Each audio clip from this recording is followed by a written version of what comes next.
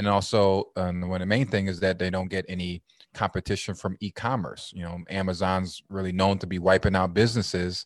So you need something that is able to, people need that can drive to still and get their essential items. So as long as they have those main elements, and then we look at it, of course, like you as a real estate investor, the real estate, how's the traffic, how's the demographics, what's the household income, is there jobs in the area? So we look at it from a real estate perspective. So What a year 2020 was. 2021 is here, and I hope you're hitting the ground running. I know we are here at Dwellin. We've just got a deal on the contract we're going to be closing on soon. For those that have joined us on that deal, you know what I'm talking about. If you are saying, what am I talking about? Then you need to take your investing game to the next level in this year. So make sure you join the Dwellin deal list, an exclusive deal list. Not only do you get access to our deals quickly, but you also get tips and tricks about how you can take your investing game to the next level this year. So if you are not on the Dwellin deal list, click on the link in the show notes, or just go to dwellin.com. That's DWELLYNN.com, or just go to investwithola.com and just sign up. Thank you so much for joining us on the Dwellin Show. I'm your host, Ola Dantes. I've got Dwayne Clark with us today. How you doing, man? I'm really good. Really appreciate the opportunity to be on your show, and I would love your energy. So thank you so much. No, my pleasure. Let's jump right into it. So obviously, I know you a little bit. I see you on LinkedIn here and there. I know you're doing a lot of cool stuff. But for our listeners who might not know you, can you just tell us a little bit more about who you are, what you've been doing, and kind of what you've been doing lately, actually? Absolutely. So I'm husband, dad of two here in Connecticut, and just loving life. So I do a couple of things. So I'm in the investment brokerage space, where I do single tenant net lease investments for passive investors, as well as I have a passive investors club, which is on the private equity side. So we work with a lot of different sponsors and different asset classes. But yeah, bread and butter, most of the stuff which I'm really known for. People like to call me the mailbox money guy, because I just kind of focus on kind of passive investments. And I got into that field because I started on different tracks of real estate, from flipping houses, owning small rental properties, property management, and the brokerage. And eventually I ended up finding a mentor that was actually my client, that owned a whole bunch of real estate, but he owned a Walgreens pharmacy. And at the time I had no idea that, people can actually own that. I thought, Walgreens owned and operated their buildings, but actually they like to lease, like many other tenants, and it's cheaper for them to operate that way. And he was the landlord of it, and Walgreens paid all the bills. So they paid the taxes, insurance, maintenance, the CAM, everything. So it's completely hands off. And I had like no idea that you can do that. So I went out on a journey through the help of him to learn everything I could possibly find on it. At that time, I also was a broker. So I decided to kind of focus my attention to help other investors to get into this type of asset class. So I've been doing that now for almost over 8 years. And then from there, I spun off to do my passive investor club that focuses on other assets, so it can kind of be very diversified and not have all of our eggs in one basket. So kind of in a nutshell, that's kind of how I started out. Yeah, no, I really appreciate you mentioning that. Triple net lease, right? So for like just really folks that don't have any idea about this asset class, just kind of walk us through a little bit. You have already, but why would somebody lease and pay everything? Like, what's the, for somebody listening to this for the first time, they might think, I don't understand that. Why would the tenant do that? Or why is this structured this way? Yeah, exactly. It's in essence is them, if they went out and bought and owned the real estate themselves, they'll be taking care of everything anyway. But from a ownership perspective, for them, leasing is just a lot more easier and cheaper for them to operate, because can't imagine that Walgreens would own thousands of locations nationwide. They're not in the real estate business. They're in the operating, selling prescription drugs and working with clients to kind of get them more healthy. And that goes the same for your local McDonald's, your local Chick-fil-A, or the Dollar General. And then, of course, that's another discussion to have, like the franchisees. Some franchisees actually own their real estate and operate it. But for the most part, most businesses that you see that we do our banking, our eat our food, get our burgers, we do our lunch and all that stuff every single day, they actually lease. And then we have the benefit of actually owning these properties and getting the benefit of them taking care of the operations of the property, which is, they usually call the lease structure absolute triple net lease. So like every N of the N is, a portion of the responsibility that the tenant takes care of.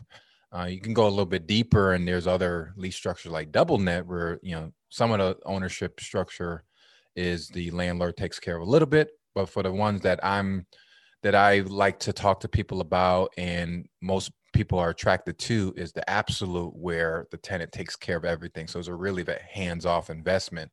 And it's a really benefit as well, because you're not limited to deals that's in your backyard. So you're out in Houston, I'm here in Connecticut.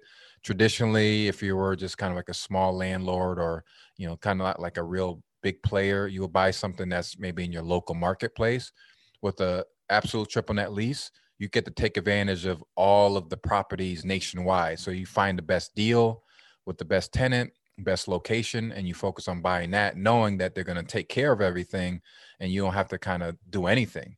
You're just collecting checks. You're just collecting checks. You can be, and that's what I was attracted to, because my client, he owned a whole bunch of properties. He had, property managers for some of his other stuff, but his main bread and butter was the net lease investments. And his lifestyle was, hanging out, going to the beach, a lot of family stuff.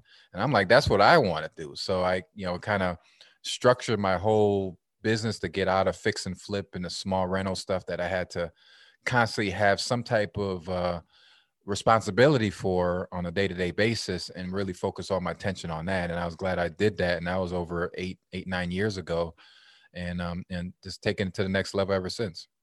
So the way I kind of see our interview here is going to be, kind of one down the path of your passive investors club, and then on the brokerage side, right? Mm-hmm. A lot of people struggle to reach out to brokers and build broker relationships. So we'll talk about that a little bit. But if there's an investor thinking, wow, Dwayne, I've never heard of triple net lease, maybe this is the first time they've heard of it, and they want to go out and maybe start to do, what you did in the beginning. Can you kind of walk us through from a tactical perspective of what they have to do to buy one of these things? I mean, how hard is it? How easy is it? What is the path to take? Exactly. Yeah. Well, it's all the same kind of for buying into commercial real estate, but I always advise people to kind of first step back and then, find out what are their goals. Because for net lease, there's a whole bunch of different types of tenants. There's different lease terms, there's locations, there's different guarantees of the lease. So there's many different layers that you have to consider before jumping in.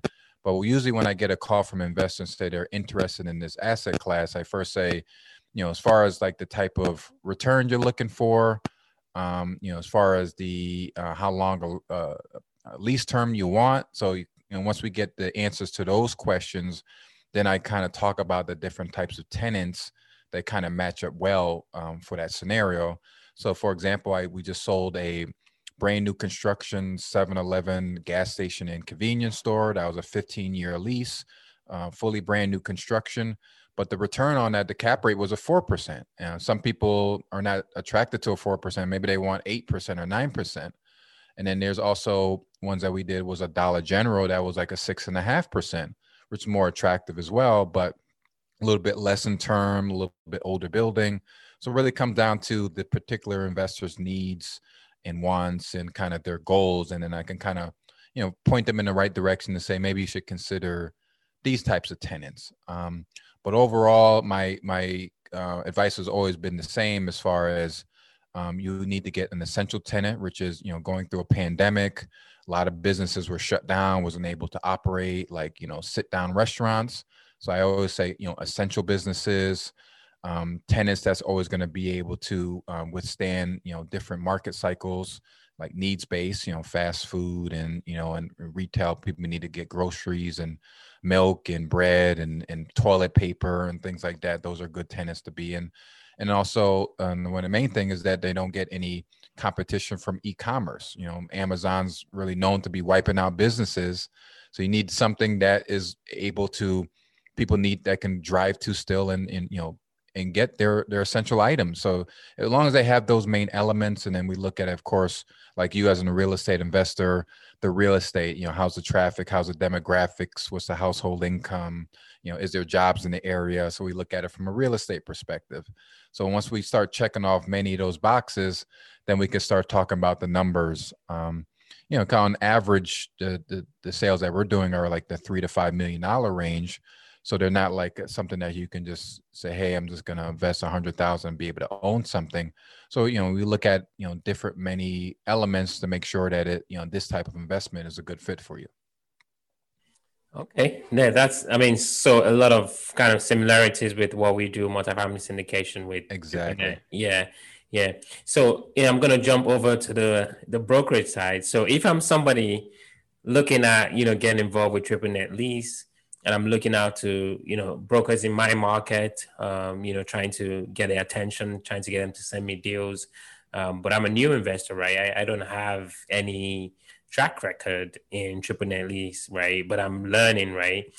As a broker, what do you like to see from those that are just trying to get into the game?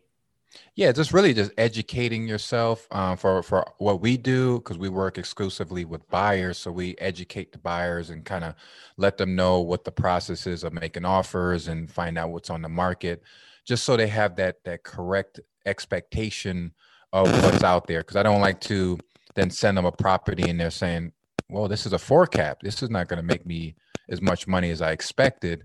So we want to make sure that they're fully educated.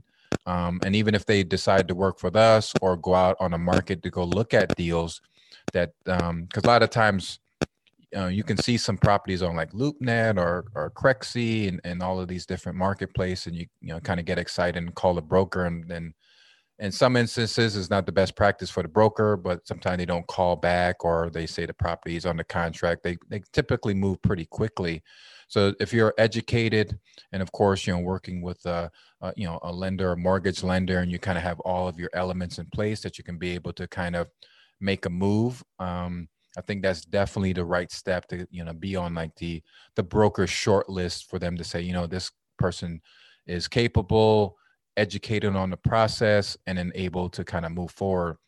Some of the deals I've done, we bought and we put the offer and close within 30 to 45 days, like really a quick, short scenario, like all cash. So sometimes some of the sellers are expecting some of these buyers to come in at that. And for some people that may not be comfortable for them because it may be too quick for them. So therefore, that's why the education and possibly having like a firm like us to kind of walk you through the process so it doesn't feel extremely intimidating.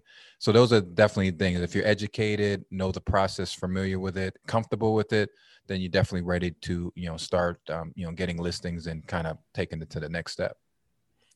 Fantastic. So another thing I want us to talk on is, so you've talked about, kind of your deals and how you've helped people get into the business. So maybe talk about one of the deals that, as a case study that you really liked, or maybe you helped someone, or maybe you guys made the most money. Just give us a case study of a standard triple net lease. Give us the backstory, kind of how did you find the deal for them, and, how did they fund the deal? Absolutely. Well, we've done a lot of transaction. We worked in 40 states, over $250 million in sales, from $15 million in transaction size. The lowest one would probably be like, 1.5 million. The one that we just recently closed was a 7-Eleven gas station, Houston, Texas. It was actually New Caney, Texas. Really strong developing marketplace. Worked directly with the developers agent, ground up development. And it was through a 1031 exchange. We work with a lot of exchange buyers.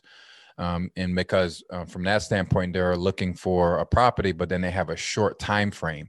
So if your listeners not too familiar with the process, once you sell your property, your funds are with your accommodator. you have about 45 days. Well, you have 45 days to find a replacement property. And then once you find your replacement property, you have 180 days to close it.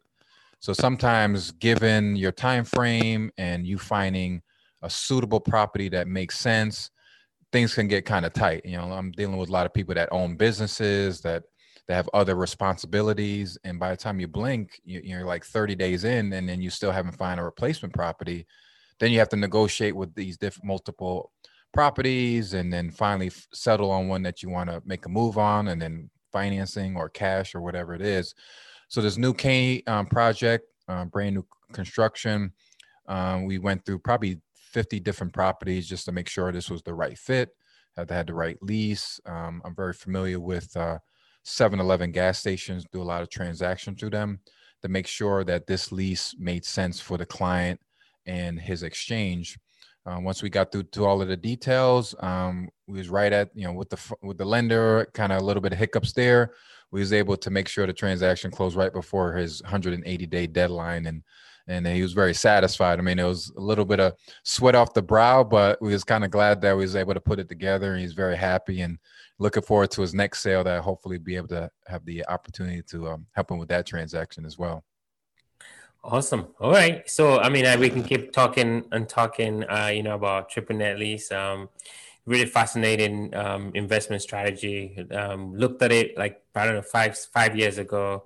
Wasn't as sexy as what I found, but I still find it really fascinating though. That said, so I think we're definitely dwelling into the quick rounds. These are going to be quick questions, quick answer. You ready? Sounds good. Ready. All right. First question: what makes you, Dwayne, unique? What is that differentiating factor that separates you from the next guy or the next girl?